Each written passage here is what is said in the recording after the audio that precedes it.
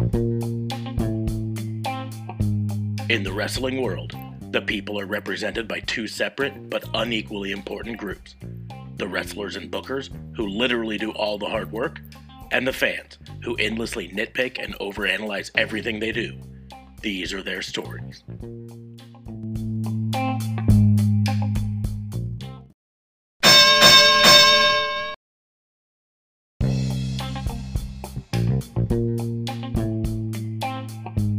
Welcome to Raw and Order, the wrestling booking unit, the only wrestling podcast on the planet, recorded late at night by two dudes from Nebraska that definitely have better things to do with their time, but here we are.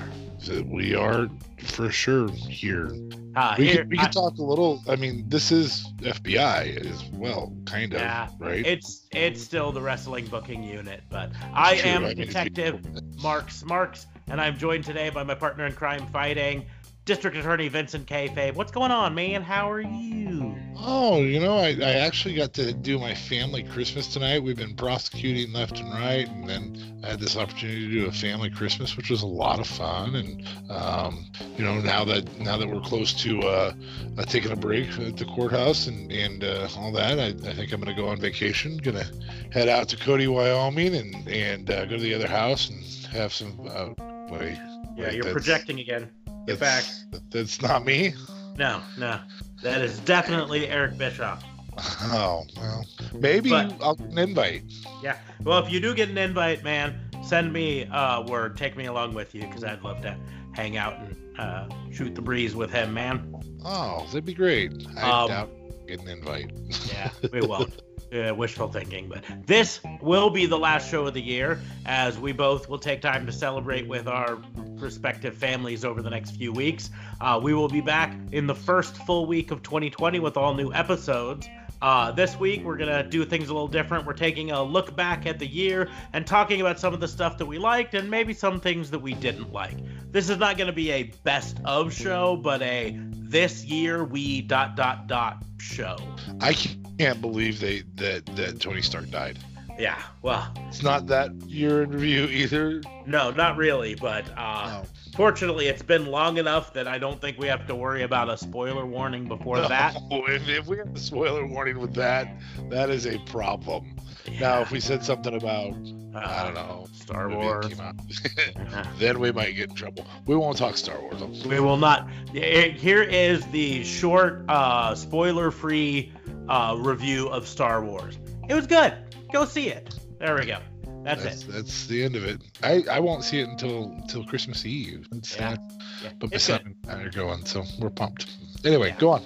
It was good, but like this year, we're going to talk about, some of the things that happened that we did like, and maybe some of the things we didn't.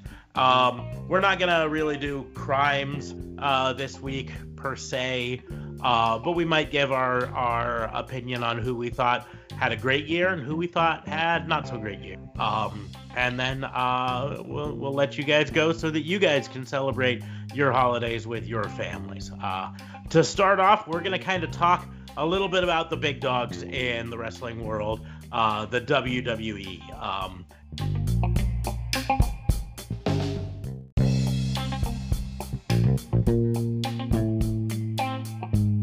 And we've been very critical of a lot of things that WWE has done, specifically main roster. But at the same point, it would be not in the spirit of the season to ignore the fact that they did also have some really phenomenal matches. They did.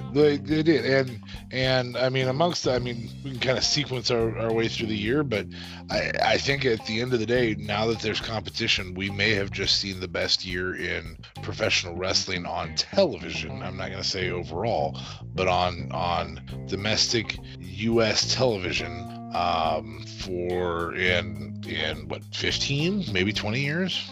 Yeah, very likely. Don't get me wrong. We can give singular matches in the 07 in the 10-year range, 10 to 12-year range, some strength. But I think as an overall year, competition has been good. Mm-hmm. competition has definitely been good for the business, although many people would say the best match of the year for main roster WWE actually occurred before the competition was really in full swing. A lot of people would argue that Daniel Bryan versus Kofi Kingston at WrestleMania might have been the best match of the year. For sure.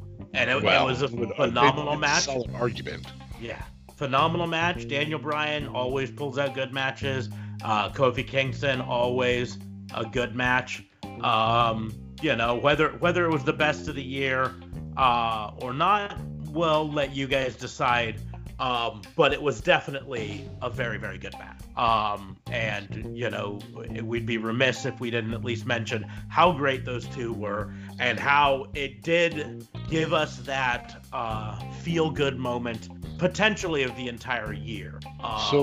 So are you literally starting the show with your match of the year candidate? I'm not necessarily wording it match of the year. It very well might be match of the year for WWE.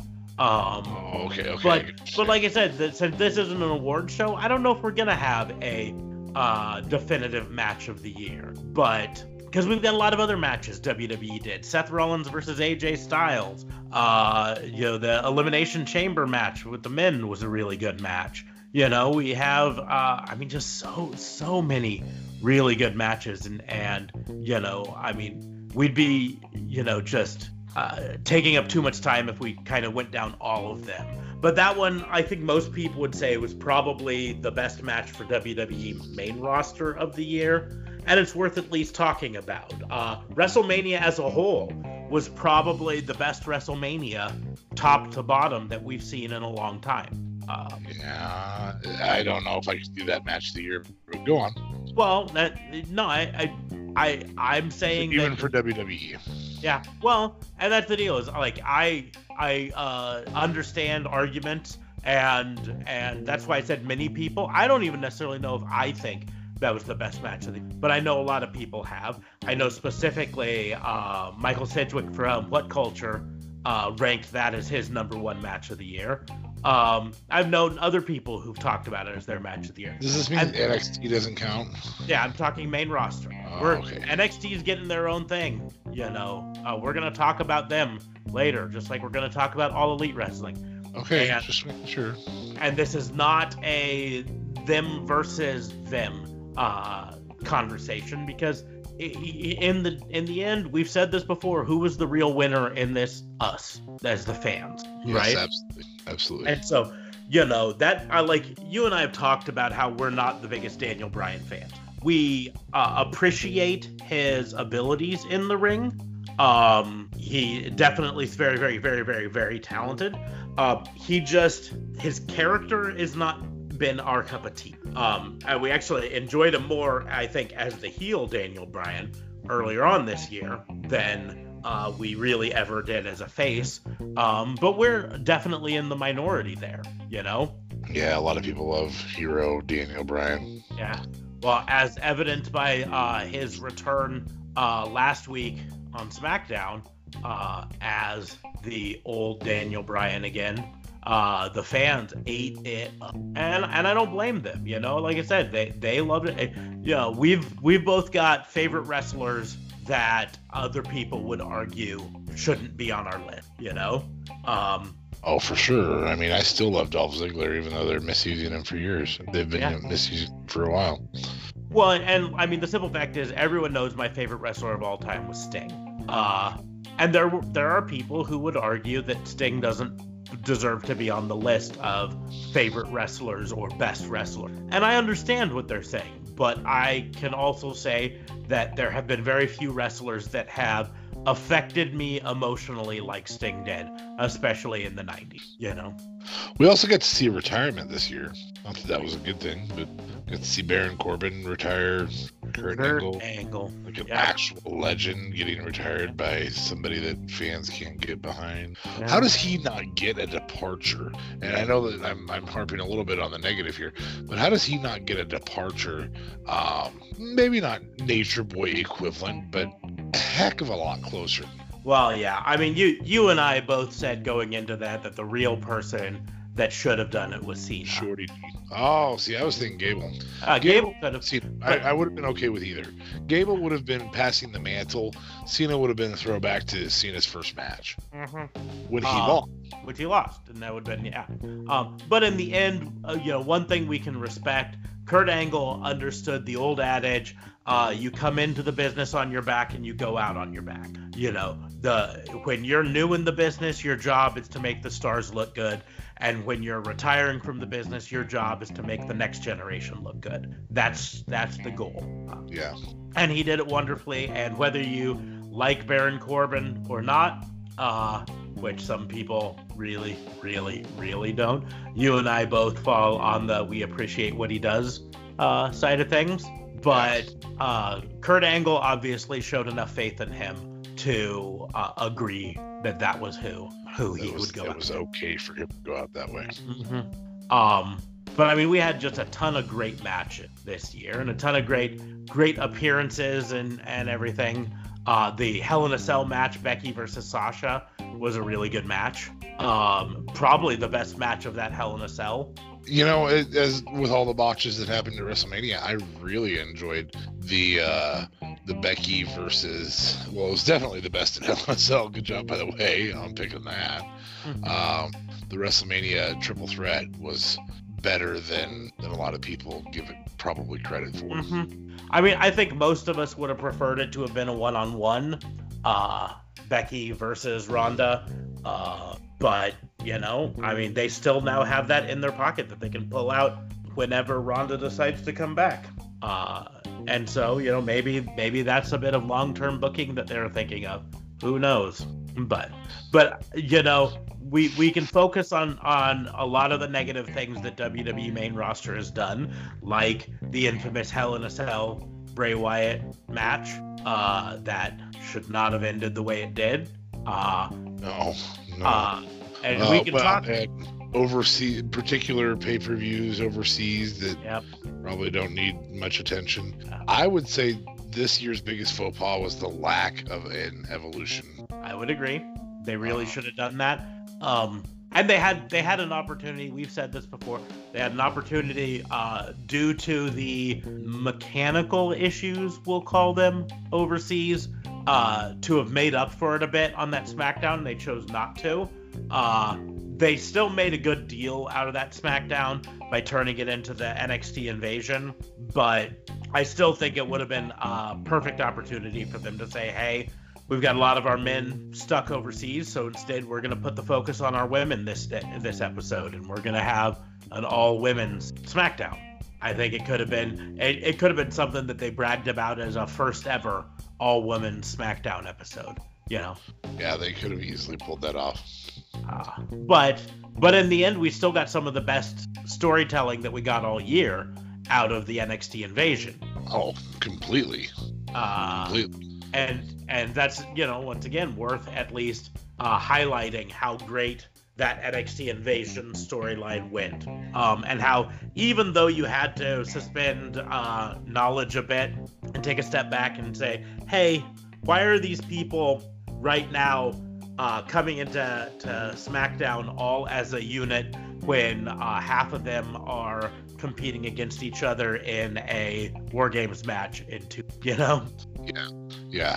Well, and that was awkward. I mean, that was awkward even the night before. Before they're doing Survivor Series with a takeover mentality, there were some people who were, anti each other. Fortunately, they did do a good enough job of not having them on the same teams, except for the brand being the same team. Yeah. I would say, in my opinion, Survivor Series was probably the best pay-per-view of the year. Because of NXT. I don't think that it was independent of the SummerSlam was okay. Extreme Rules was garbage. Please don't ever have couples wrestle in a match again for titles in a match. Agreed. That might get worst storyline of the year ahead of the one that you're trying to mention. Maybe not. I am very much trying not to mention it, but if we're talking worst storyline of the year, there is one that's head and shoulders above anything else that happened there, in my opinion. Rusev Day. Oh wait, that's not the good part of that story, is it? No. Well, and the thing is, it plays directly into it, because going into this year, we had Rusev quite hot with Rusev Day. Yeah. Absolutely quite hot. I mean, it's crazy to think that right now we've got one of the worst storylines in my memory in WWE, right?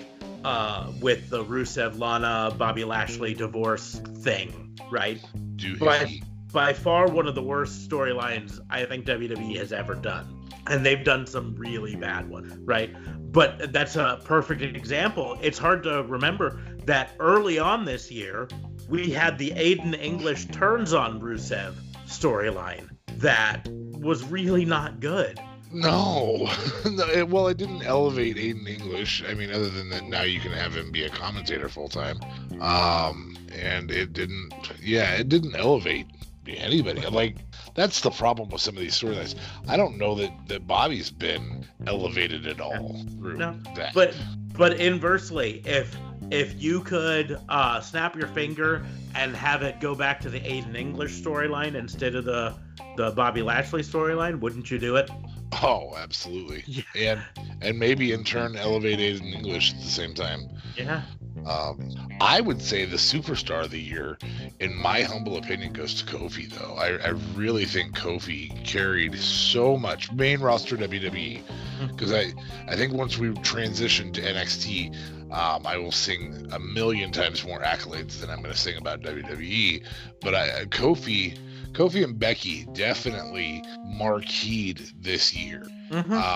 Justifiably so. I think there were several times I said it was probably time for Kofi to lose the title, not and immediately move back to the mid card. That frustrates me.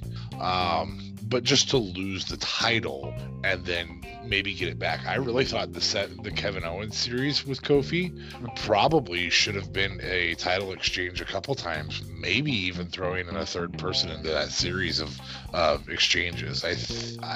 I really think that WWE misses the boat on the ability to change titles quickly right now, because they're trying to elevate titles by having them stay a long time.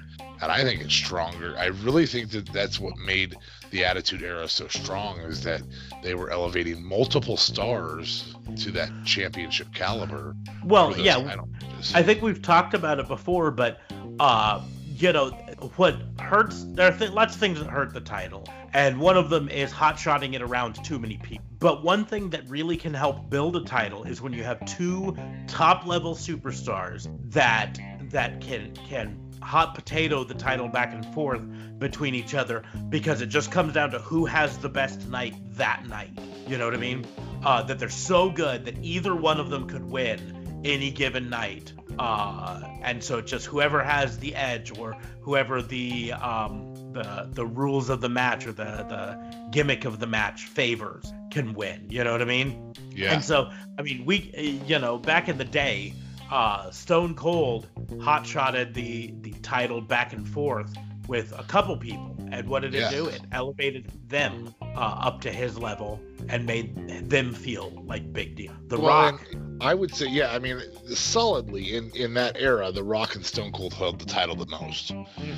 But suddenly we're elevating Mick Foley to not Sideshow Freak.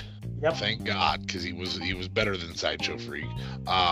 We're re-enlisting Undertaker as a legitimate title contender a couple times, which in turn also enlists Kane into that category. And because of those two, we also elevate Big Show and Kurt Angle.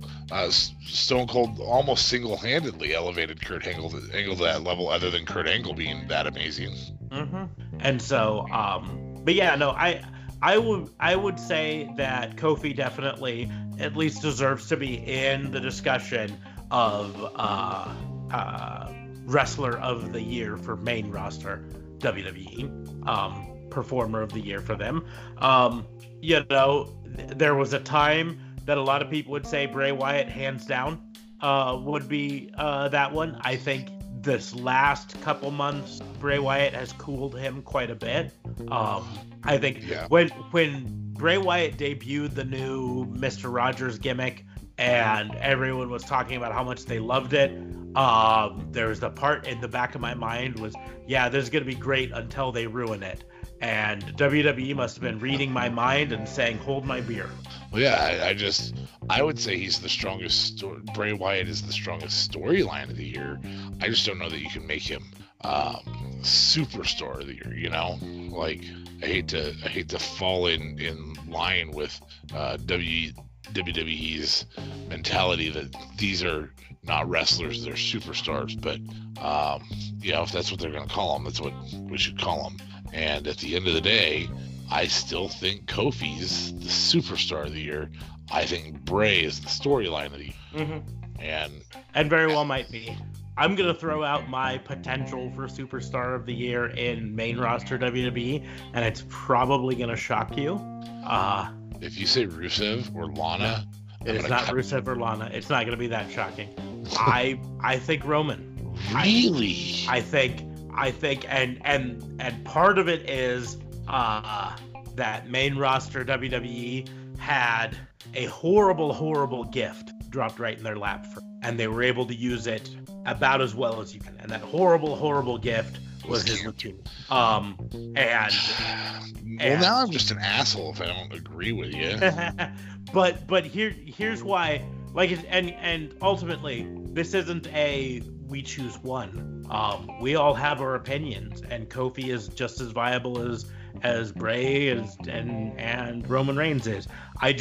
For me, the storyline told and how WWE handled it, aside from one little hiccup in the beginning, the Ambrose storyline there. That part there, when he came back, they were able to handle it and capitalize on it in a very appropriate way, very respectful way, very elevated way, and very elevated, and he now feels like the star that they always wanted him to be, and the fans can be behind him again. Not just the young people, without feeling like he's being pushed down our throats.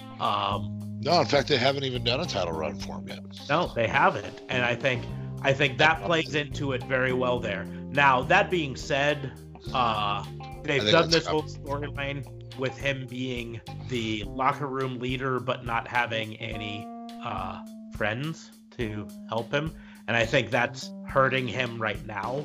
But I think it's hurting him because he's going. I mean, here's the and I'll give you this because him and Baron Corbin both have a level of professionalism that is above what anybody gives them credit for. Because right now they're the strongest storyline on SmackDown, and that's not saying much, but it's saying a lot. I mean, we've said before that one of the problems WWE has is when they have good guys, they don't always do what good guys should do. And this is a perfect example, right? Roman Reigns is the locker room leader and is a good guy, and he's out there getting beat up by Baron Corbin and his lackeys, and no one comes out to help him. This is you, Shorty G. Yeah, this is the time for Shorty G or an Ali or, I mean, we could go down the list of the good guys in the WWE SmackDown locker room that all should come out to help this guy. And it doesn't mean they have to be in a long-term storyline. They can just come out to help. Like, how many times in classic Attitude Era WWE or WCW did you have one of the heroes, one of the top baby faces come out to rescue some guy that wasn't part of a major storyline for that guy? It was that guy was getting beat up and the good guy came out to save the day. And that's just because that's what he's supposed to do. Because that's what good guys do. Good guys save the day. Sometimes it could even be a bad guy getting beat up by other bad guys, and the good guy comes out to save the day, because that's what good guys do, is they save. Yep, and that happened numerous times back in the day. It also happened in 1995 when Diesel came out and was the hero every time somebody was getting beat up, and that was the weakest year in history for WWE. Yeah. And that's the deal, is, I mean, they've got this ability to do that, and they just never do it. And I think that's the biggest thing that's holding Roman back right now, is that he's supposed to be the good guy, and he's the locker room leader, and everyone's supposed to respect him, and yet no one ever comes out to defend him at all. And he can get triple teamed in the ring or quadruple teamed in the ring, and beat up and dog food poured on him, and no one comes out to help him at all. But can you imagine a year and a half ago, this storyline happening with Roman Reigns? The crowd would have been 100% firmly on the bad guy's side. Oh yeah, and on specifically Baron Corbin's side. I mean, and that's why I think Roman at least deserves to be discussed in the male superstar of the year conversation. Category. Whether you like him or not, and he's not my favorite superstar on the main roster right now, but his performance this year has been exemplary, and I thought it was at least worth bringing up. Yeah, I can't knock it. I still think it goes to Kofi, but I can't knock that option. And at the end of the day, you can't knock the Seth Rollins talkers either. If I had to give a selection of, the downside is we haven't really elevated a whole lot of other people, with the exception of Kofi this year. I think we've demeaned some of them on that main roster. I think we've reduced the value in Braun Strowman. I think we've reduced the value. We've probably leveled out on the value of Baron Corbin. And so, maybe you could say Bray, but I thought Bray was great before. I thought he was world title worthy before. He just has a stronger storyline now because they let him write his storyline. Wow. And they don't have him lose all the damn time. Yeah, they don't have him lose every time he gets a title. And they aren't backless guys, which is a plus. We don't have to live on Goldberg anymore. I would say there's still a toxic personality that is from South Dakota, which is far too close to Nebraska for my taste to mention his name. But I think there's and lives in Minnesota. I think there's a toxic personality that has a particular title around his waist right now that probably needs to be retired soon. Yeah. Well, and the thing is, I don't even necessarily think he's a toxic personality. I think he's been allowed to negotiate a contract that is not conducive to the best interest of WWE. And he continues to maintain being able to have said contract, and that's why I would call it toxic. Maybe a toxic contract is what I should say. But I mean, in the end, I can't really blame him for taking advantage of the contract that VKM signed up for. That's the toxic personality I was talking about. No, I'm just playing. I was excited when the Cain Velasquez. That's the only time I've been excited about a Brock Lesnar storyline was Cain Velasquez. And look how that turned out. Well, Kane's not really in the ring anymore, and it had to happen in another country that nobody wanted to watch it. And a tiny little squash match. So, yeah, that was, again, that was not well done by VKM. That could have been really well done. Well, and so much of it could have been really well done if they would have held off for a little bit. The problem is they rushed into it when Kane signed. Even though they knew that Cain Velasquez had a knee injury and was going to need surgery, and wouldn't be able to work really a full schedule match, right? If they would have had him come out, help Ray, and then build up this whole thing over the course of 6 months, allowing him time to rehab his knee injury, and then built up for it around WrestleMania of next year, or SummerSlam if they had to go even longer. I think it could have been a hell of a storyline. What an incredibly sellable match at WrestleMania. Yeah. Instead, you're trying to sell it for the product that really, quite frankly, people intentionally don't watch when they pay for the network. Well, and the people in attendance don't know who any of these people are because they can't watch the program on a regular basis. So, I mean, you could put schmoes out there, and for them, it'd be those names. Just as long as they look the same, we're okay. Well, heck, I mean, the simple fact is, it's been well publicized that for the first one of these a year and a half ago, he wanted Yokozuna to be there, despite the fact that Yokozuna's been dead for like 10 years. And the Ultimate Warrior. And the Ultimate Warrior. He also requested Jake Roberts, maybe? Maybe. He still could have come. Boy, can you imagine watching Jake Roberts in the ring now? Let's have him and DDP in a year-old match. But, oh wait, we did have a year-old match. We had a couple of them.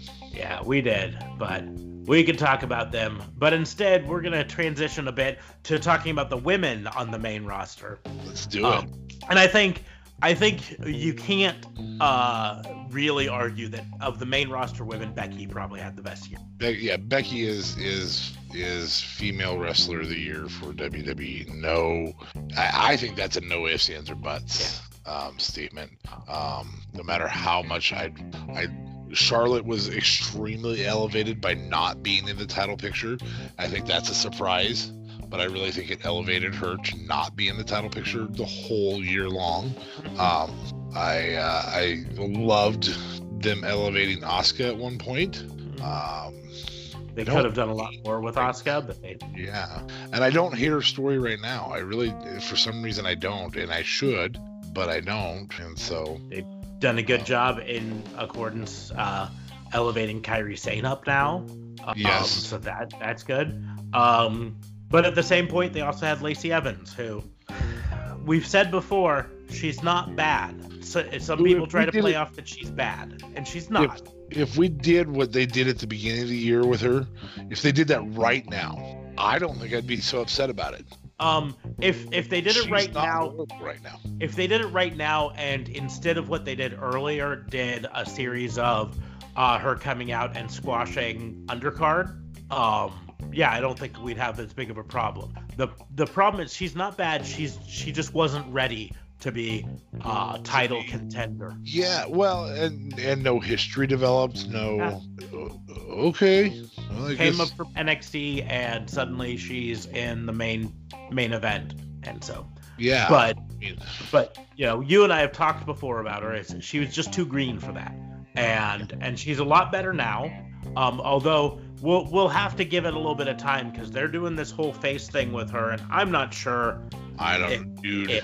She may have been the best part of SmackDown this week, though. When she attacked Sasha, I dug that, and it could be the parent part of me that did that, but I was just like, oh, Lacey Evans is cool. Like I geeked out a little bit. I became a smart, pretty solidly in that moment. I was like, wow. So I will say she's strong enough now for me to go, wow, about Lacey Evans. Yeah, I still don't know if I'm 100% sold on her ring ability as of right now. I still think she's definitely improved. I think Bayley deserves to be at least brought up and talked about. Her heel turn has definitely freshened up her character and makes her feel more important again. I don't stale. Well, she was stale because being a hugger means you have to have interaction with an audience that you can't have at that level. Maybe that's what I should say. But yeah, it has freshened her up a little bit. I didn't like her interviews though. I just haven't loved them, and I don't know why. Well, she'd do better to not interview, to be the heel that just doesn't actually talk to the people. You know what I mean? Comes out, kicks ass, maybe every once in a while delivers just a quick promo about how you guys can all kiss my ass or whatever, and then leaves. But but to do a whatever, Carly Caruso comes up to her and says, "Hey, whatever," just to look at him and why are you scoff talking? and walk away, you know. And that might not be a bad move. That would be actually really solid. So, but I do think, as a whole, I think we're in agreement on the top female of the year, female match of the year. I personally am absolutely, as much as I love the Sasha versus Becky match, I'm still gonna give it to WrestleMania, not because of Ronda, but because of just the overall. Those women put on a show and they main evented WrestleMania. That is a huge deal. Mm-hmm. Thank you. Well, finally. and that's part of why WrestleMania, in my book, comes out as the top pay-per-view of the year. It ended on such a great note where it's very, very few of the pay-per-views for WWE have ended on that good of a note this year. In fact, none of the recent ones have ended that well, you know? No. I mean, some of them have ended rather poorly. Survivor Series ended pretty well, but, you know, we've talked about the ending to Hell in a Cell. Ad nauseum. Talked about the ending to TLC recently. But in the end, WrestleMania, it had 3 marquee matches that all 3 of them ended the way that the fans wanted them to end. And very rarely do we get that trifecta of happiness, of satisfaction. I can't get no. Sorry. But, you know, and we talk about Survivor Series. Survivor Series was a good pay-per-view top to bottom. But that makes a really good segue into part of why it was so good was NXT.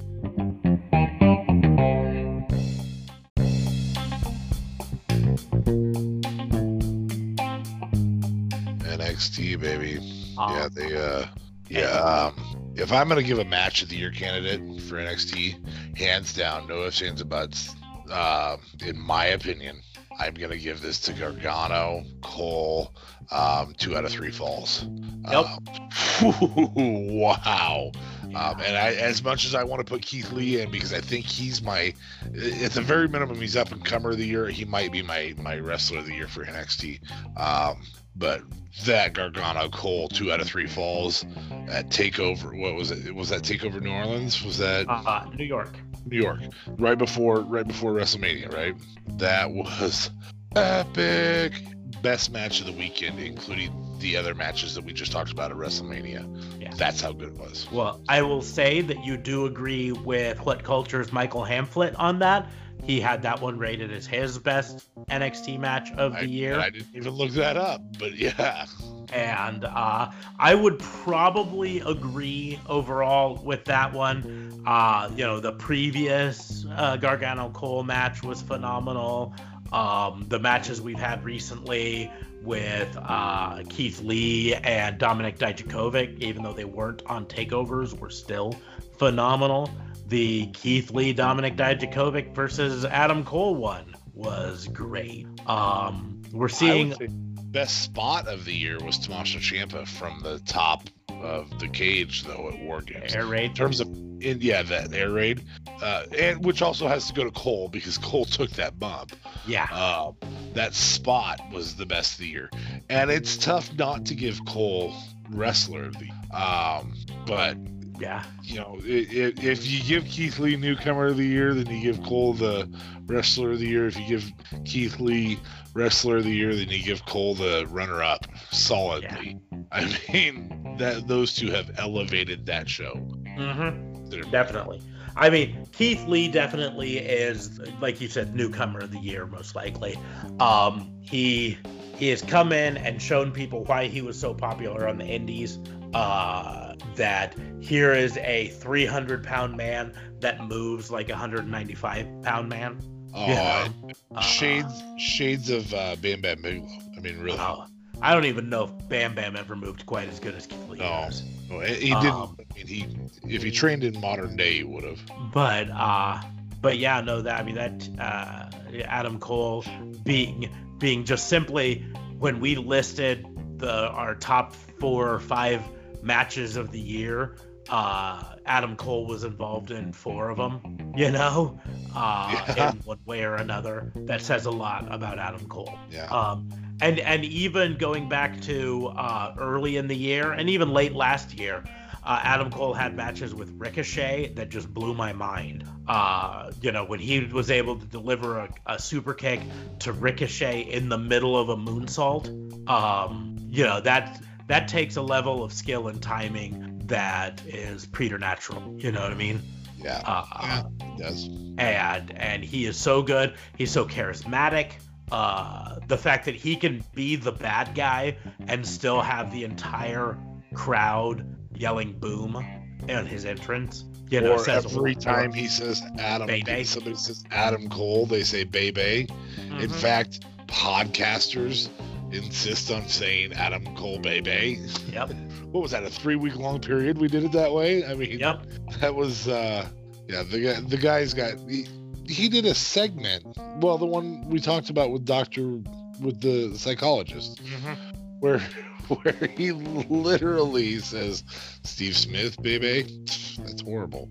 Adam Cole, baby, just works. Like everything. He says, who just closed out? Oh, that's right. It was Jericho, which we'll get to in a little bit. But everything he does touches everything. Mm-hmm. Undisputed Era right now.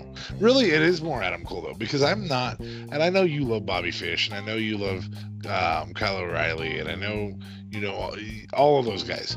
I think without Adam Cole, that the Undisputed Era never exists. I mean, I just, that's how good they are, right? Well, yeah, they don't exist as a group.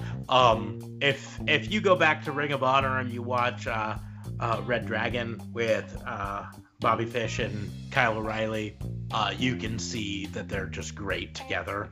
And so they've got a long history, and they have a long history with Adam Cole, even though they really weren't paired with him in Ring of Honor, but they definitely knew him. And so they worked so well together. They were kind of brought in as a unit. Yeah.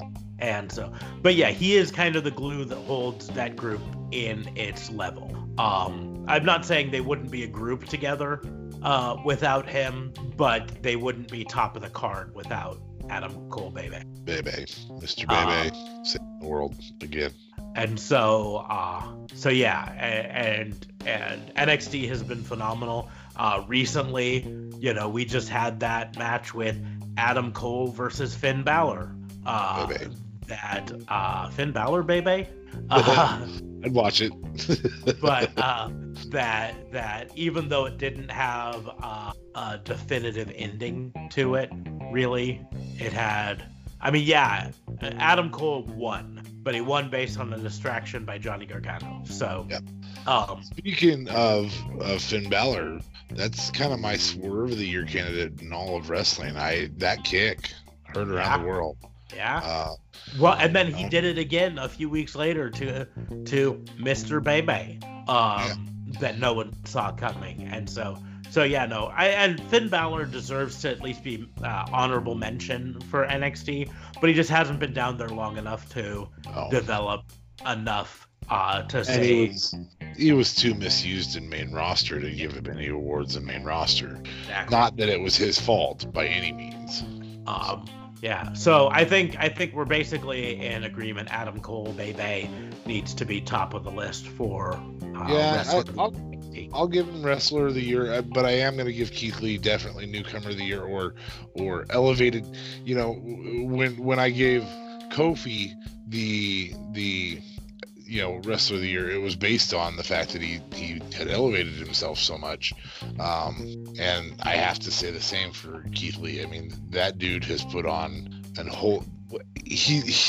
There's something to be said for the Vince McMahon mentality of big guys lend legitimacy, and I think he does some of him and Dijakovic, but specifically Keith Lee, do something to lend some legitimacy to NXT. I'm gonna, when you talk about Newcomer of the Year, though, I'm gonna say Angel Garza has to at least be brought up. Well, by that standard, so does Rhea Ripley, but she's in the female, and Angel Garza, he's just kind of an annoying little pipsqueak who I don't care for right now. So You're just sour grapes because you took the title off Lio Rush. I am absolutely have sour grapes about that. But give me a couple weeks for Leo to get the title back on him, and then maybe I'll agree with you. But right now, no, he's an annoying little pipsqueak who took the title off the more deserving competitor. I don't think I've ever liked Lio Rush, and I love him. Yeah, but he's nephew to Hector Garza, the WCW Cruiserweight. Come on, man. Yeah. And it didn't win you over. Okay. No. I am exceptionally proud of Lio Rush actually becoming somebody I want to watch. Like when he was disappearing, I thought, this is great. He's finally gone. I don't have to hear, you know. Yeah. Some people loved him as Bobby Lashley's spokesperson. I knew because I followed him a bit before his WWE contract, and I knew he was capable of so much more, and they really weren't using him well that way. But he is. The thing with Lio Rush is he is fast. He is faster than they even have allowed him to be so far. He can do some of those moves faster than your eyes could really keep up to, and that's phenomenal, and that's worth at least talking about. As for the women, it's hard to not say Shayna Baszler has at least had the best year in NXT women. Male superstar of the year, though. Yeah, but she's had the best year by far. I would say Io Shirai deserves to be talked about in this. Her heel turn kind of revolutionized her character. She was just a generic, Japanese woman until she turned on Candice LeRae, and now she's someone you can hate. Which you have to give her props for. Yeah. I saw a video the other day. It was from an NXT house show, and she was coming out and she was doing her whole entrance thing, and you could hear someone in the audience say, "Go back to China," and she just looked at him and said, "I'm Japanese, bitch." And to which you went, you like him? He's foreign.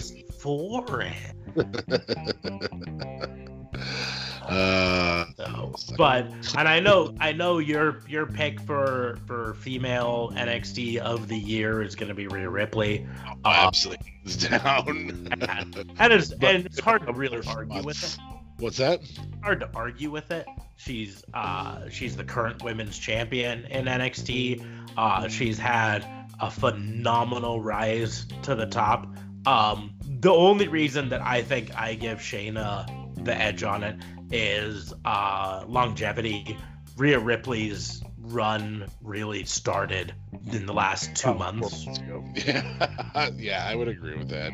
And Shayna's been not only at the top of the women's division, but in the best matches of the women's division. It's down. In fact, that What Culture list of the top 10 NXT matches of the year only includes one women's match on it, and it's Baszler versus Bianca Belair. Yeah, and I was going to say that's the other person we need to talk about, because she is elevated. She is the EST of NXT. That is so true. I don't have a clue what that means, but it sounds cool. So it's her catchphrase, but she's the fastest, the strongest, and the bestest. I know that it's her catchphrase, but still. Bestest? Come on, man. You didn't even give me that. You get it, bud. You can have it. Just not going to spend time on it, but you can have it. Bestest. Anyways. Okay, yeah. Did you not hear the part where I said we're not going to spend time on it? Don't you know it's the age-old rule? You repeat a joke more times, it gets funnier every time. Yeah. That's science, man. That rule only applies when I tell the joke. It's science. Anyways, but so, yeah, I mean, Bianca Belair at least deserves talked about. She started the year rough, and I wasn't sure she was ready at the beginning, but she definitely has proved me wrong by this point. I love that she's on a little bit of a lull right now. Her feud with Rhea was lights out. The only thing I'll give Bianca Belair, I didn't enjoy her suddenly being on Team Baszler. That didn't make sense to me. I mean, she wanted a title shot like moments before. Yeah. And all of a sudden, William Regal announces that there's going to be War Games, with women, and I mean, we all knew that was coming when it was happening, and suddenly Bianca Belair's pals with Shayna. Yeah. Well, yeah, it didn't make a ton of sense except for the fact that Bianca has been a heel her entire run. That's the only reason it made sense. The real reason it didn't make sense is they shouldn't have had her actually going after the title before that. They should have had her stopping other people going after the title. You know what I mean? Just kind of what they did, but it's kind of not, You don't get a shot until I get another shot, sort of a thing, rather than I deserve a shot. But yeah, I mean, it was just a kind of thing. Like, I don't know. I just think they underused her for that particular segment. But yeah, Bianca Belair definitely needs mentioning. And on the subject of Bianca Belair, my wife will not stop asking me where Bianca Belair gets that sparkly lipstick. And I'm like, I don't know, man. I'm not Bianca Belair. Tweet at her. She's like, well, you can do it. And I'm like, you think I can get the answer for Bianca Belair? She is probably more likely to answer that question coming from a girl. Yeah. It would only be creepy if you did it. Yeah. But if Bianca Belair happens to listen to this episode and wants to tweet at me where she gets her sparkly lipstick, it would make my wife very, very happy. It would also make you really happy. I mean, that means you'd get a response from Bianca Belair. I'd be mostly shocked that she would listen to the show. Yeah, I'd be mostly just shocked. I'd probably just sit there with my mouth open for 10 minutes. But bugs can fly in if you do that. Just, my own personal.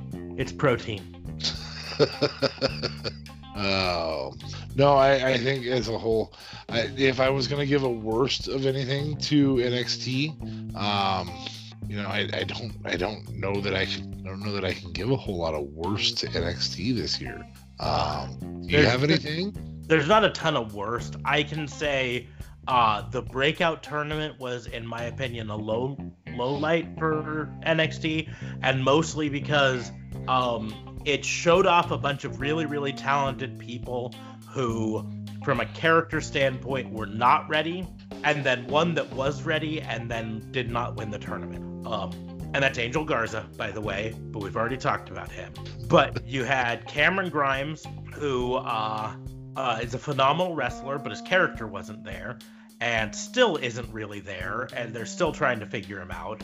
And then the winner, of course, was Jordan Miles, whose entire character, as far as I can figure, was Smiley Black Man. And the events since then have gone to kind of support that. And I don't know how much you followed the Jordan Miles saga, but they released merchandise for him that was his name in the shape of a smile on the mouth of a black man that was very, very reminiscent of the old Little Black Sambo cartoons with the smiley black man.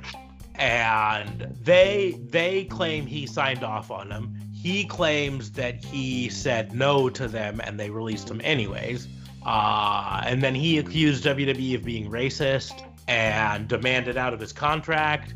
And then they said no, and then he continued to spout about how racist WWE is and how they don't care about black people.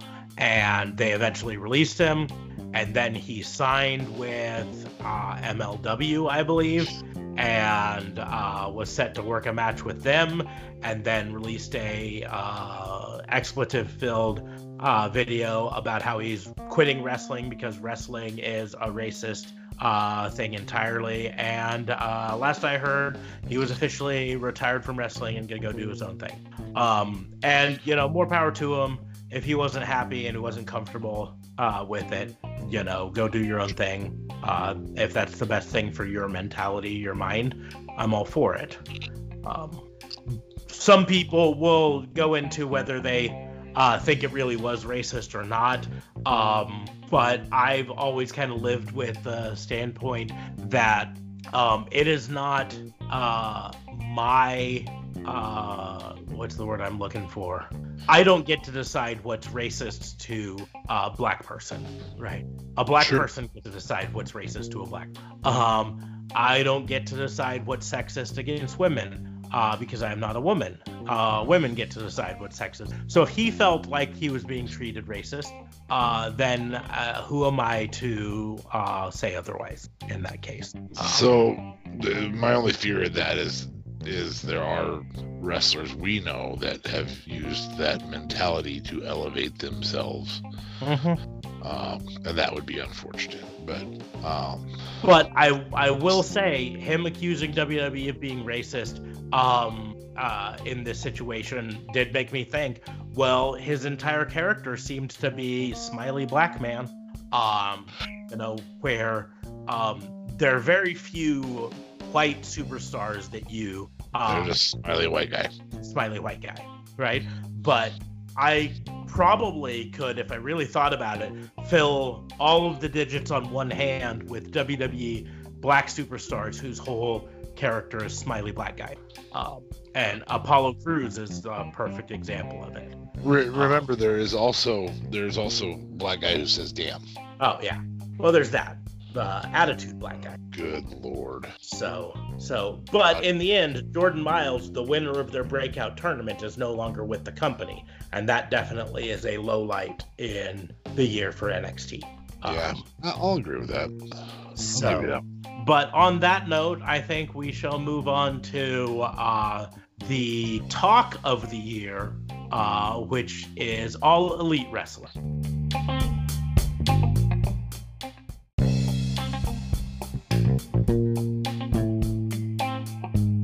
Boy, did this elevate all of wrestling. Yes, it did. Go ahead. We talked a lot about how competition makes everything better, right?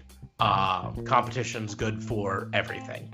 And this is a perfect example. NXT as a product right now would not exist as the same product if AEW not around.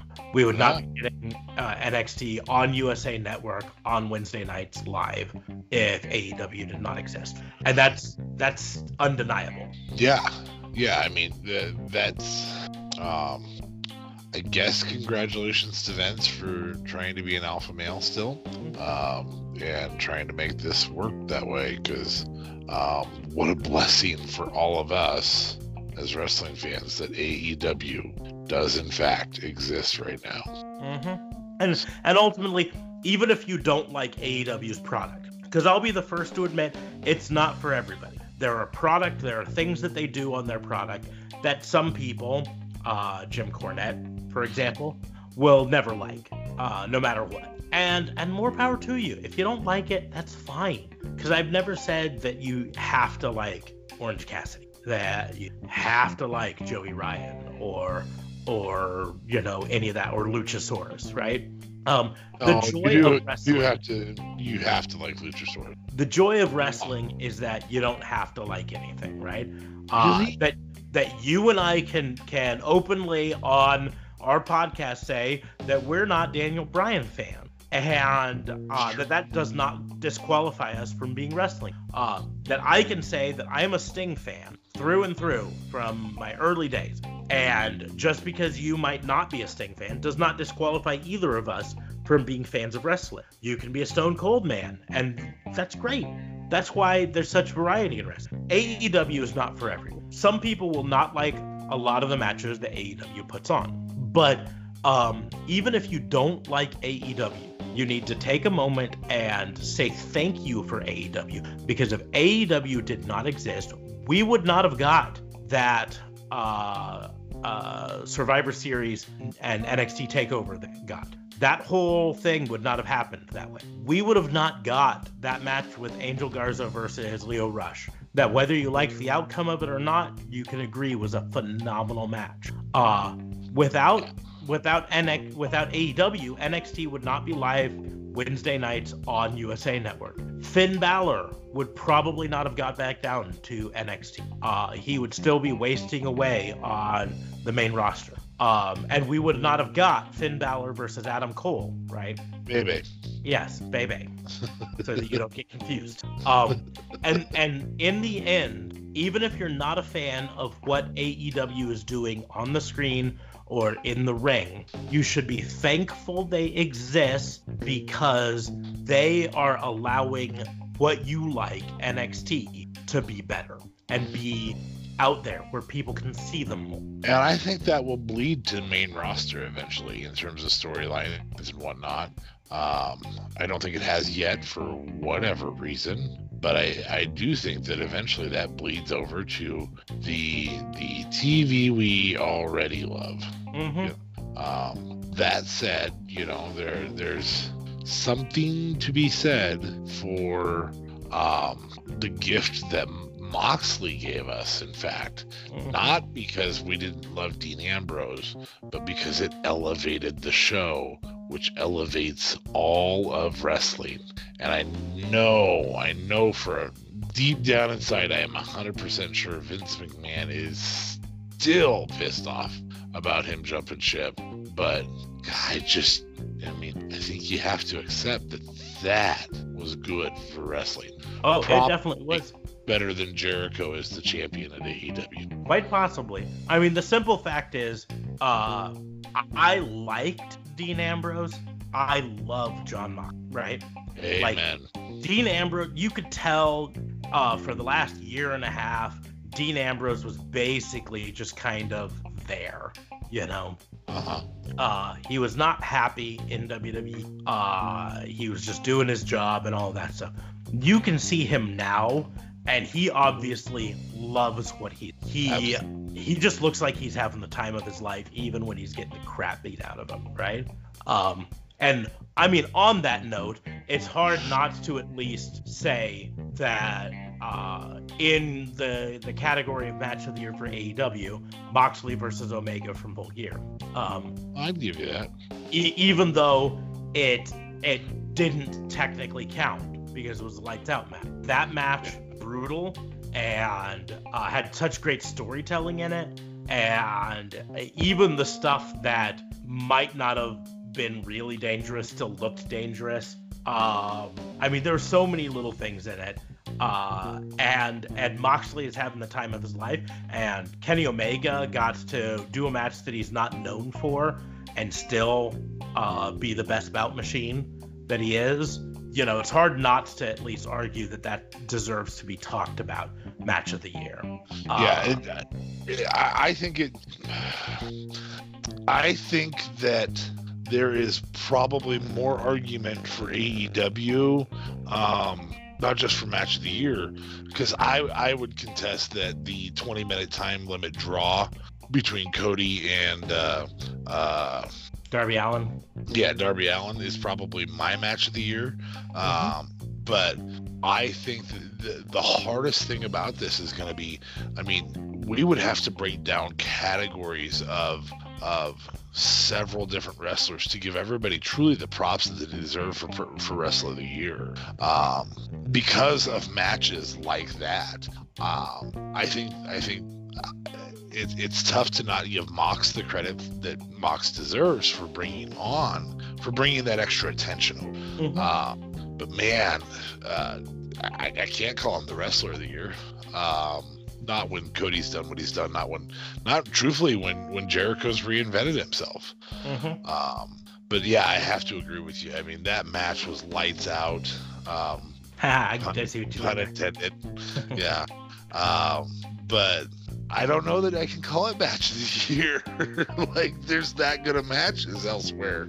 I even enjoyed Jungle Boy, the Jungle Boy 10-minute time limit draw. Which all that did was elevate Jungle Boy, and didn't at all hurt Jericho. In fact, it made Jericho's character that much more hateable and beloved by fans at the same time, you know? That temper tantrum was gold this week. Just gold. Uh-huh. Both of his temper tantrums that he's had have been just perfect. But on the mic, I would say Jericho's best this year. But in terms of matches, are you literally saying that dark match was the best match of the year? Oh, I'm saying it has to be in the conversation. It is in the conversation. I don't think I can definitively. I mean, the problem is, I don't know if I can name one that is definitively match of the year for AEW. But that's a testament to the variety that they've had. Cody versus Dustin. Oh, definitely talked about. That match at Double or Nothing was brutal and bloody. And probably bloodier than they expected it to be. And absolutely phenomenal. You mentioned the Darby versus Cody match. Was absolutely great. Moxley versus Joey Janela from Fyter Fest. It was a lights out match. Definitely deserves to be. I mean, Joey Janela might arguably be on the list of breakout stars for AEW. And Jungle Boy and Luchasaurus definitely deserve to be on that list. Yeah. Well, and I think Darby Allin on that list. Yeah. Before AEW, most people didn't know who Luchasaurus was at all, right? No. Almost nobody knew Jungle Boy, right? Nope. With the exception of Luke Perry's son died, or Luke Perry died, and his son's a pro wrestler. Yeah, exactly. And Joey Janela had a following on the indies, but the mainstream people, most people didn't know anything about Joey Janela. No. Like you said, no. Darby Allin, most people didn't know anything about Darby Allin, right? And these people came in through AEW and have shown the world that outside of WWE, there are still wrestlers that can put on phenomenal matches that WWE, for whatever reason, doesn't believe, you know? Yeah, but here's in terms of breakout, there's so much breakout. I mean, early on in the advent of our podcast, in fact, probably the character who made us want to do the podcast the most was creating this character, or discovering a character that was in the Battle Royal as the 22nd member of a 21 member Battle Royal in Orange Cassidy. I mean, we have to give him at least props enough to say we started talking more wrestling as a whole, because we wanted to talk every night about what we'd seen in indie Orange Cassidy matches. Mm-hmm. Because of that, we discover what I think both of us could say, not just the best heel in AEW, which we didn't give those awards to WWE because there's not really great ones right now, but the best heel in all of professional wrestling. And I, at one point, accidentally said Chris Jericho this year, and you went Maxwell Jacob Friedman, who's also a guy that you have to take a look at and go, God, newcomer of the year, you know? Mm-hmm. And that's ultimately, I think, the power that AEW has brought, is not just giving WWE a competition, but also giving an outlet for these people that WWE hasn't discovered or passed over, to show that WWE is not the only way to go, that you can be a Joey Janela and do it all on the indies and establish yourself as a force to be reckoned with. You can be a Darby Allin and start as a professional skateboarder and then turn to wrestling and develop this very unique style. You can be an Orange Cassidy who does phenomenal comedy matches. Probably the best character work in wrestling right now. Mm-hmm. And at the exception of maybe MJF. At the same point, can wrestle. And I think that was the great thing this last week with Dynamite, is they allowed, or was it Dark? I think it was Dark. They allowed Orange Cassidy to actually wrestle some, where instead of just doing his gimmick, his slothy gimmick, he actually did some wrestling moves, some arm drag takedowns and set out powerbomb. I think, he did a lot of stuff. Tilt-a-whirl DDT, things like that, and showed that he's not just a gimmick wrestler. He is a wrestler who has a good gimmick. Like you mentioned, MJF is definitely worth talking about as breakout of the year. And I think hands down, I think there's not a person on the planet who has seen enough MJF to not say heel of the year. He is heel of the year. He is so easy to hate that I love it. Mm-hmm. With the exception of maybe Seth when he's a face.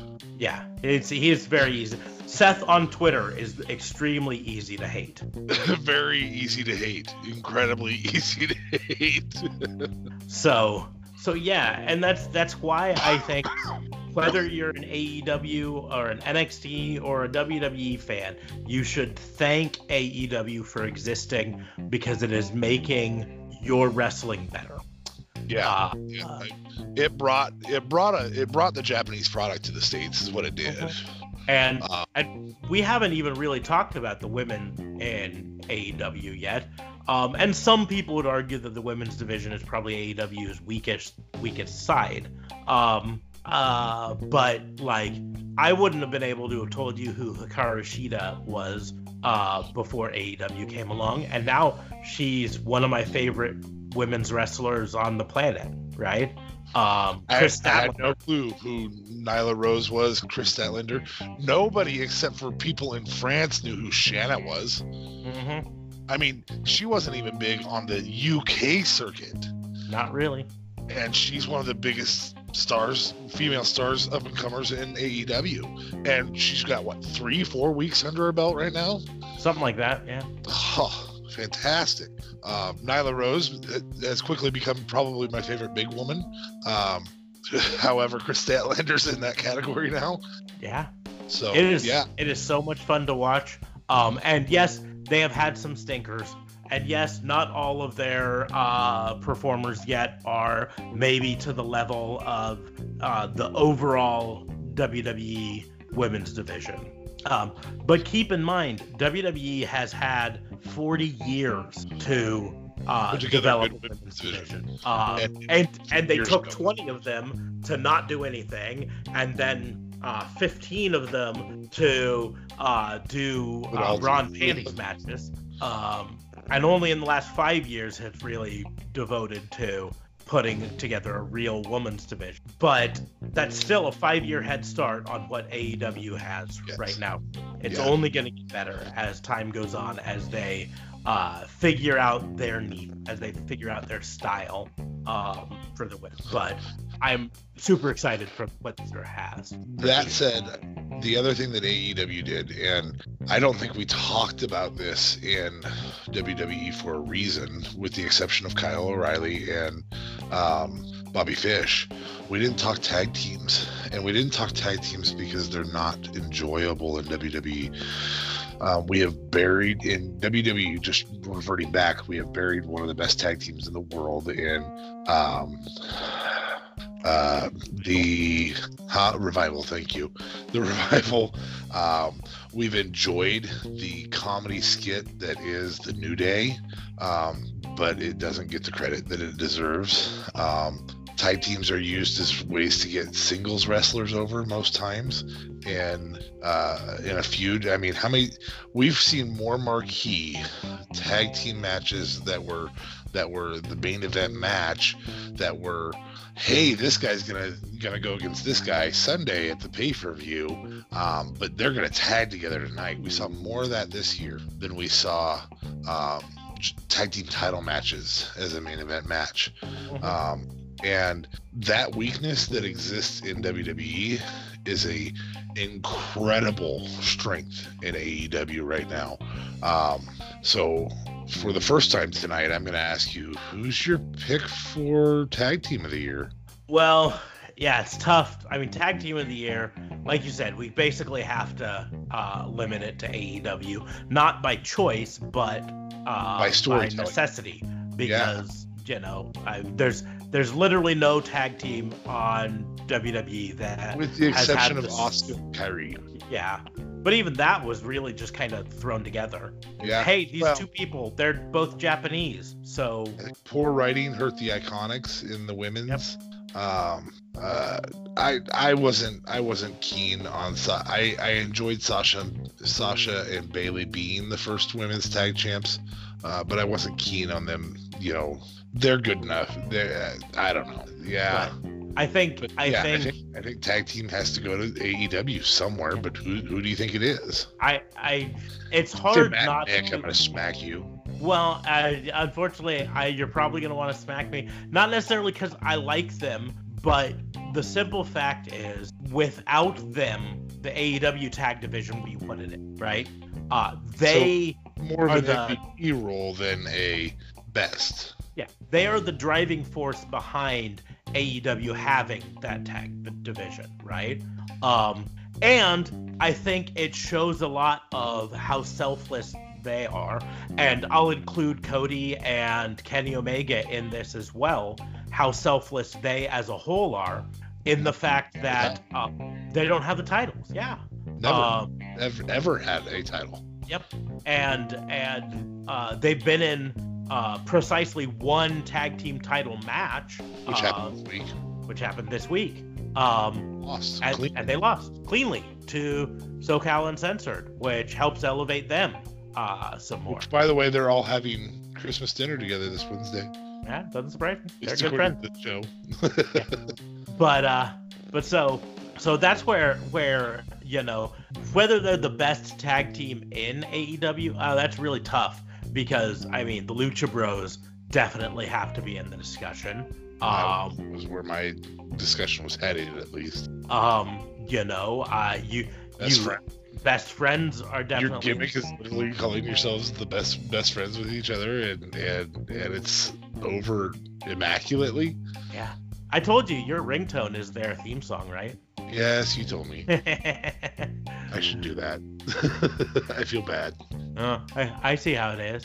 I'm not your best friend. I get it. It's okay. I'm a big boy. Okay. I'm fine. Moving on.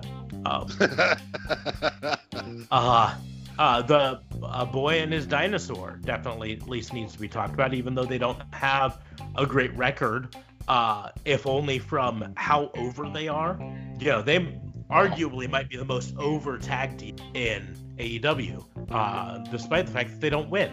I don't know. I think Scorpio Sky has put SCU as the most over right now, maybe, but I don't know. There's a lot to be said about AEW's tag division as a whole. I don't know that we could name that many teams that we enjoy in WWE. No. But I love me some SCU. Hey, to be perfectly honest, I bet you we couldn't name that many permanent tag teams in WWE, not counting NXT. Period. Not even that we like. Just period. Oof. We may have to accept that challenge on the next show because it will take some dead air to do. It would take a lot of thinking. a whole lot of. But yeah, no, I mean the tag division is phenomenal. And probably the weakest tag so far, team in AEW is in the midst of building to potentially be one of the better tag teams, and that's the Dark Order. And that's mostly because early on their gimmick fell very, very, very. But what they're doing right now, yeah, it's phenomenal. It's great. Ooh, oh, this is Firefly Funhouse good. Like the interruptions and matches and everything. This is good. This is very good. That's a perfect example of AEW being smart enough to listen and be like, hey, this isn't working right now. What do we need to do to fix it? And I'm a big believer that I think if the same thing had been happening in WWE to a tag team, they would have pulled the plug on it by now.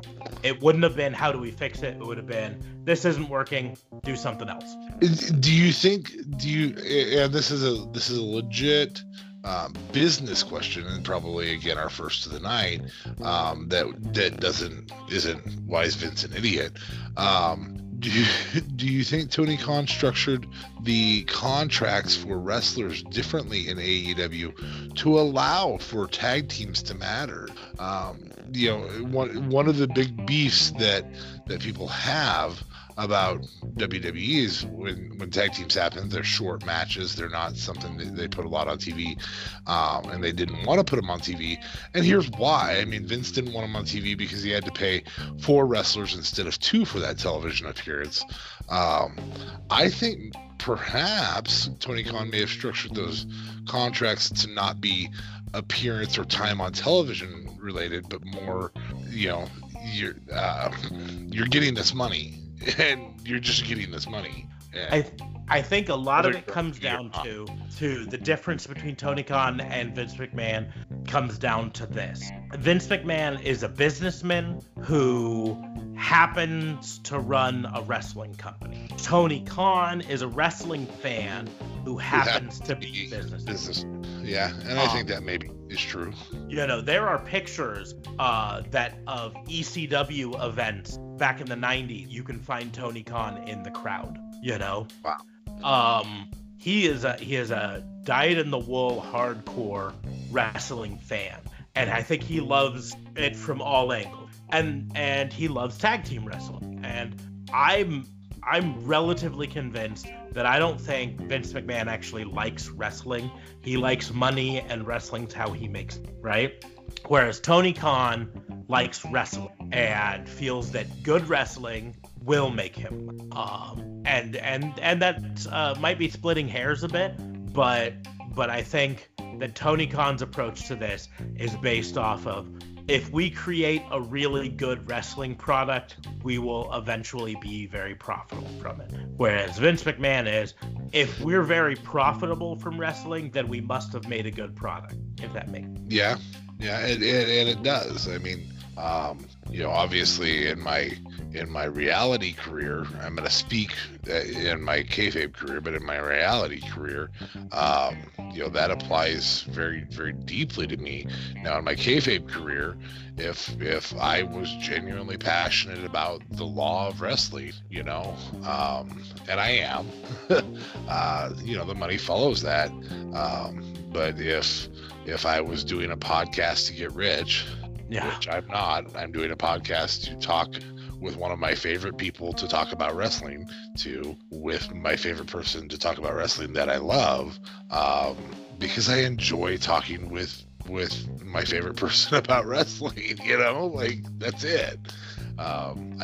If we get rich, that's great, but more importantly, we just really, really enjoy wrestling, and you're right, that does make complete sense. I mean, the simple fact is, you and I would probably spend about the same amount of time talking wrestling each week before we had the podcast. True. We just now record it and put it out there for other people to listen. And structure it. And pretend to be detectives and lawyers. Yeah, absolutely. We didn't really do that much role playing on our phone conversation before. Well, we did, but it was a different type of role playing. Okay, but I get to be Little Bo Peep. You twisted my arm. So anyway, no, I think that there's definitely something to be said. Now, I am annoyed by AEW's. We talked a little bit about titles don't have to matter earlier this season, or earlier this year on a WBU. I am a little bit annoyed by the records matter for 3-man matches or 3-person matches, triples, I think is what AEW is calling them, triples, and there's not a triples championship.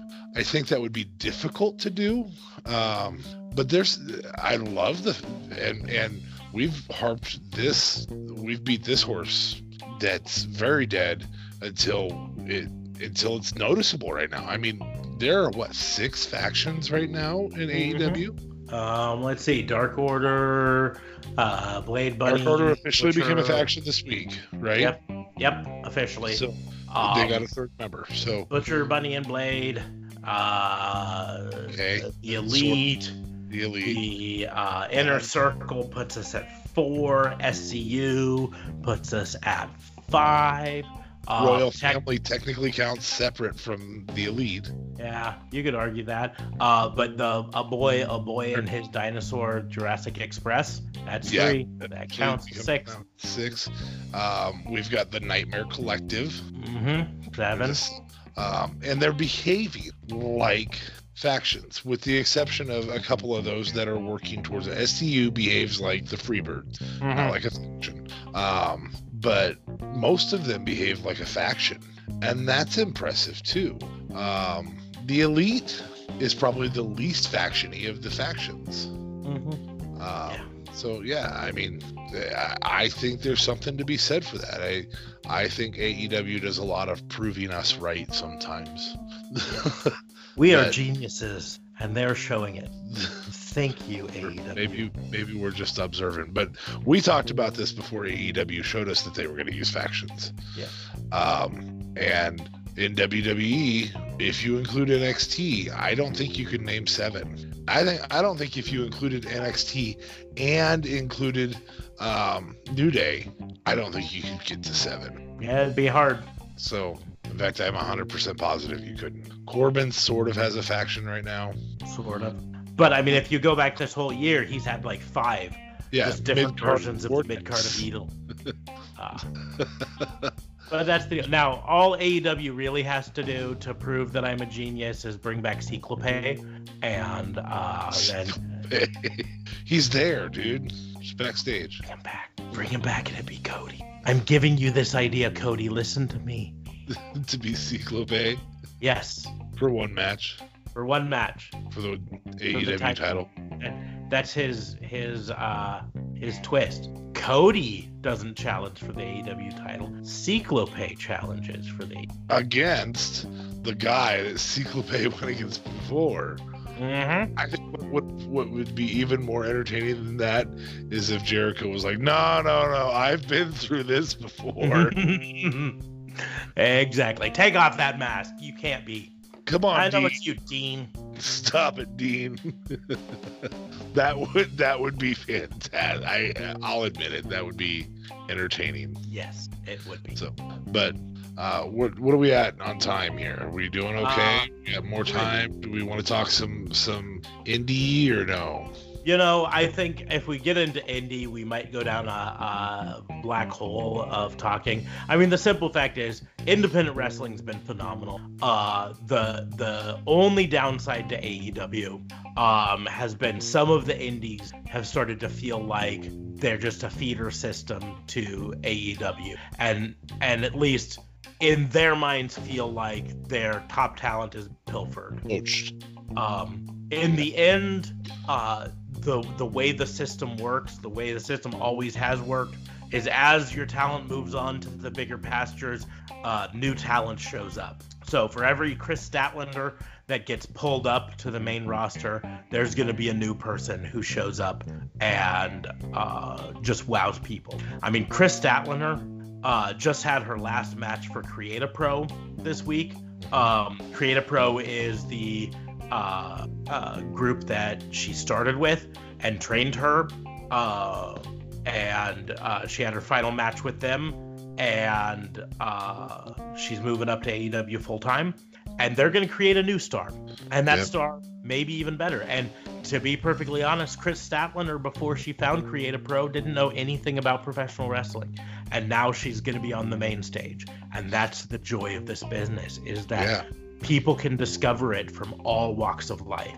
It doesn't matter if you're a gymnast or a fitness model like Alexa Bliss was, or the daughter of a WWE legend like Charlotte Flair. Who was the dad? I'm just messing, dude. I know that Bret Hart was her dad. Yeah, I mean it's just common knowledge. You can come from almost any walk of life and discover wrestling. And you know, DDP, when he started training to be a professional wrestler, was in his mid 30s. Already considered by some people to be past his prime, and he went on to not only have a long career in professional wrestling and be a multi-time world champion, but still be involved in helping people's careers survive even longer, and still be involved in AEW. So yeah, well, I mean, was able to create a yoga program to help people out, which I know is what you were talking about. Hashtag still not sponsored, DDP Yoga. Yeah, I mean, he wants to throw some free lessons our way. Anyone who's seen us in real life knows we could probably use. We probably won't. I mean, unless it's live, I will do DDP Yoga with DDP if he does it live, and I will die during the process, but I will do DDP Yoga with him. And I will film it. You don't want to feel the bang? Oh, the only bang I'd be feeling is my knees going out. Just think, at the end of it, you could do a self high five. At the end of it, I could do a self dial for an ambulance. But no, I mean, we could talk about the indies, but in the end, you and I don't get to watch enough indie. There's only so many hours in the week, and with 3 hours of Raw, 2 hours of NXT, 2 hours of AEW, 2 hours of SmackDown, as well as all of the other stuff that we have going on in our lives, including our real-time jobs and family. We don't get to watch nearly enough indie. I would love to have a subscription to Beyond Wrestling and get to watch their Uncharted, because I think a lot of the stars of AEW got their start on Beyond Wrestling, or Bar Wrestling with Joey Ryan, or CZW, or Combat Zone Wrestling. What's the other one that I was gonna say? GCW, Game Changer Wrestling. There's so many great independents out there, and we could talk for hours on them. But I think I'm gonna lump them all. Independent wrestling is killing the game right now. And if it wasn't for indie wrestling, we wouldn't have AEW. And if we didn't have AEW, NXT would be. Yeah. I mean, WWE can claim they create as many stars as they do through the power plant. I mean their NXT Performance Center. But in reality, Ember Moon wrestled on the indies as Athena. Candice LeRae got her start on the indies. Shayna Baszler got her start in MMA and then moved on to the indie. Finn Balor. Yeah, Finn Balor. Indies and New Japan. So WWE can try to claim that they create their own stars, but in reality, they need the independent scene as much as all the other ones do. So don't take this as us ignoring the indies. Take this as us acknowledging all of the independents for their importance to the mainstream wrestling products that we love, and keep killing the game. And hopefully they will invent more hours in the day for us to start watching more of it. Or, keep making the Daniel Bryans and the CM Punks and those characters of the world that everybody so avidly watches and falls in love with and really just enjoys seeing on all of wrestling. Because as you make those, your product gets more exposure. We're in a world where indie wrestlers do get exposure, and for that we have to give them at least props, because that means their indie product gets exposure too. Just the other day we were talking about potentially going to a Magnum match, which is an indie here in Nebraska. We wanted to go see, or maybe not see, because I don't think it's a physical location, but the Nebraska Pro Wrestling Hall of Fame. We actually looked stuff up that we never would have looked up. More than just, hey, Sting was born in Omaha. That's our tie to professional wrestling. Sting born here. Didn't really live here for very long, and didn't do any of his wrestling training here or anything like that. And claims to be from SoCal and everything, but he was born here. Never really actually been to Omaha after that, except for when the tour brought him there. Yeah. Yeah, he's born here. But he's a Nebraska boy. Which we do a lot in Nebraska, just so everybody knows. Yeah, it's a lot. Nebraska doesn't have a whole lot of claims to fame, except for the people who were born here and then went elsewhere and got famous. It's between that, the Cornhuskers, and the guy who created Kool-Aid. That is true, fans. You should know that Kool-Aid is a Nebraska original. We have a celebration for it here. And a museum. Well, there's more to that museum than just Kool-Aid. A wing of a museum. The entire basement of said museum is dedicated to Kool-Aid. That makes us pretty epic, I think, as a whole. Yeah, yes, it does. But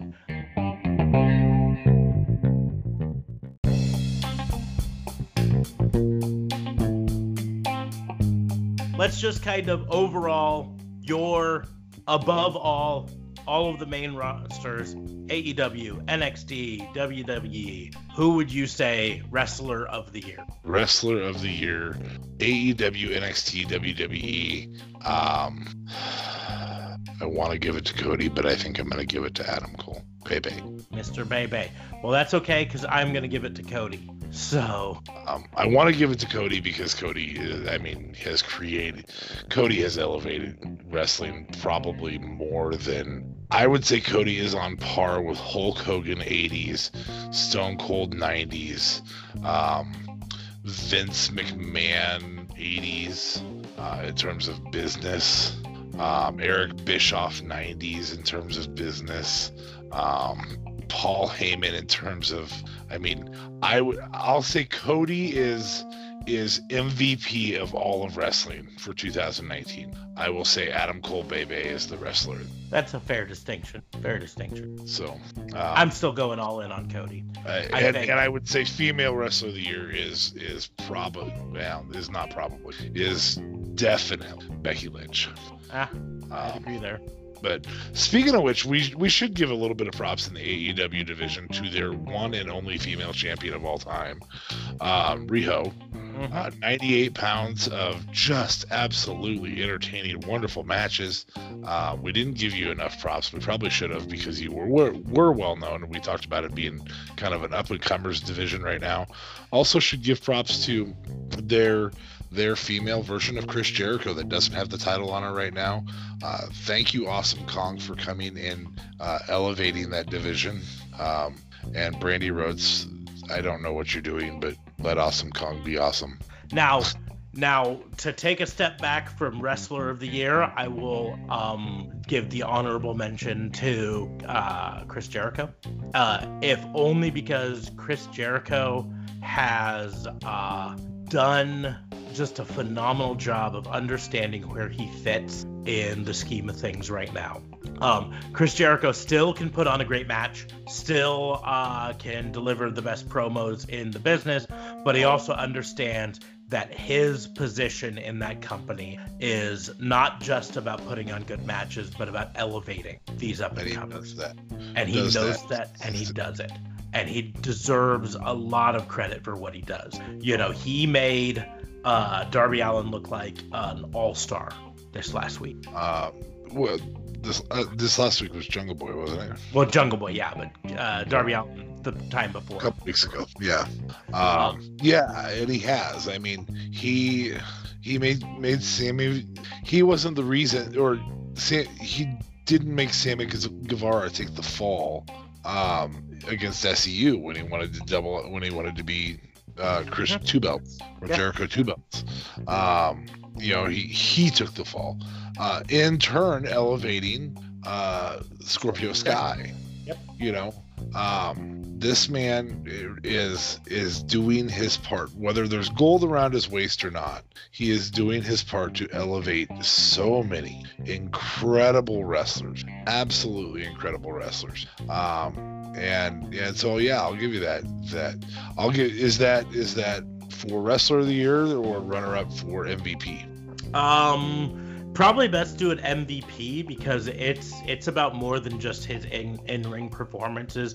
It's about overall everything. Like, even when you go behind the scenes and you talk about him picking the people for the Inner Circle, he hand chose Santana and Ortiz to be in the Inner Circle. He hand chose Jake Hager to come in, and hand chose Sammy Guevara to be the up-and-comer in that division.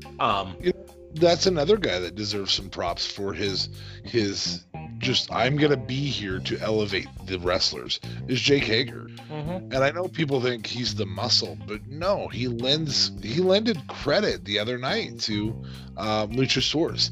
He can't be in an actual match. He can't take bumps. He can't, but he does he elevates the whole concept. And how brilliant is it to not have him talk at all? Mm-hmm. I mean, we talked in the past. So, yeah. And then even outside of AEW proper, Chris Jericho on his podcast has done so much to help elevate the business just in general. And elevate the product of AEW. His interview with Moxley, got people talking about the business and everything. His interviews with everyone. And so he definitely deserves being talked about as well. Yeah. The other thing to mention or ask, I guess. So we've given a wrestler of the year, female wrestler of the year. And who's your wrestler of the year separate from? Well, I said I gave it to Cody both ways. Okay. So, is there an MVP that you give to WWE in WWE? An MVP in WWE?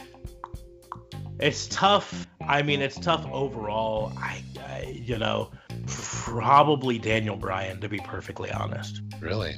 If only because I think Daniel Bryan is fitting the same mold that we've been talking about with Chris Jericho right now. In many ways, he understands that he is in a position to help elevate people. So he had handpicked Mustafa Ali to be his opponent for the world title, and then Mustafa Ali got injured, and he was the one who went in and spoke up for Kofi, and led to this great Kofi run as champion. And in the end, that if Daniel Bryan didn't do what he did backstage and help elevate, like he even apparently went in for Buddy Murphy and tried to say, hey, we need to bring Buddy Murphy up. He's been a very vocal proponent of a lot of the up and comers in WWE, and so I think that's why I would give him MVP overall. But on top of it, his heel run as the Planet's champion, and then his loss to Kofi has got to go down as one of the major points of the year. And then his return now has people really excited. So I can't argue with that. I do have to give at least a couple honorable mentions. Trips is bringing wrestling back to sports entertainment, and so Triple H definitely gets some of that. And in terms of truly an honorable mention that does exactly what you just mentioned that Daniel Bryan does, for a guy who used to bury people on the regular, including Kofi Kingston, Randy Orton is doing a great job of allowing other people to be put over on him, with him, and I really do love that. I love the Mustafa Randy Orton, or not Mustafa, it's Mustafa and Randy Orton who kind of have that pal. I'm your friend, but I could RKO you at any time. It's Ali. Okay, yeah. Just so you know, I appreciate you, but I will RKO you at some point. That he has going on with Ali is great. So I would agree with. I just wanted to throw two more names in there that maybe aren't to the level that Daniel Bryan has been. Trips, just simply because he really did bring storyline and wrestling back to WWE in his NXT product. But Randy Orton does similar things to what you just mentioned about Daniel Bryan. So just not quite as over as, say, Daniel Bryan is.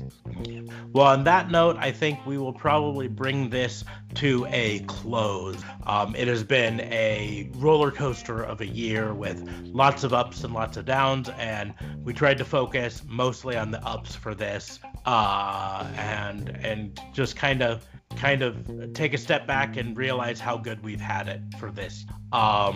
Even when we were upset several times. Yes, even when we were upset several times and are still upset about Rusev and Bobby Lashley. There still have been a lot of things to be very, very thankful for and give a lot of credit to. So we wanted to give a lot of credit to those now. But we will probably end that here. Don't forget to like, share, and subscribe to our podcast on whatever podcast platform you choose. Go to Apple's podcast and give us a 5-star review, because the more of those that we can get, the more likely we'll be recommended to new people, and that helps us out a ton.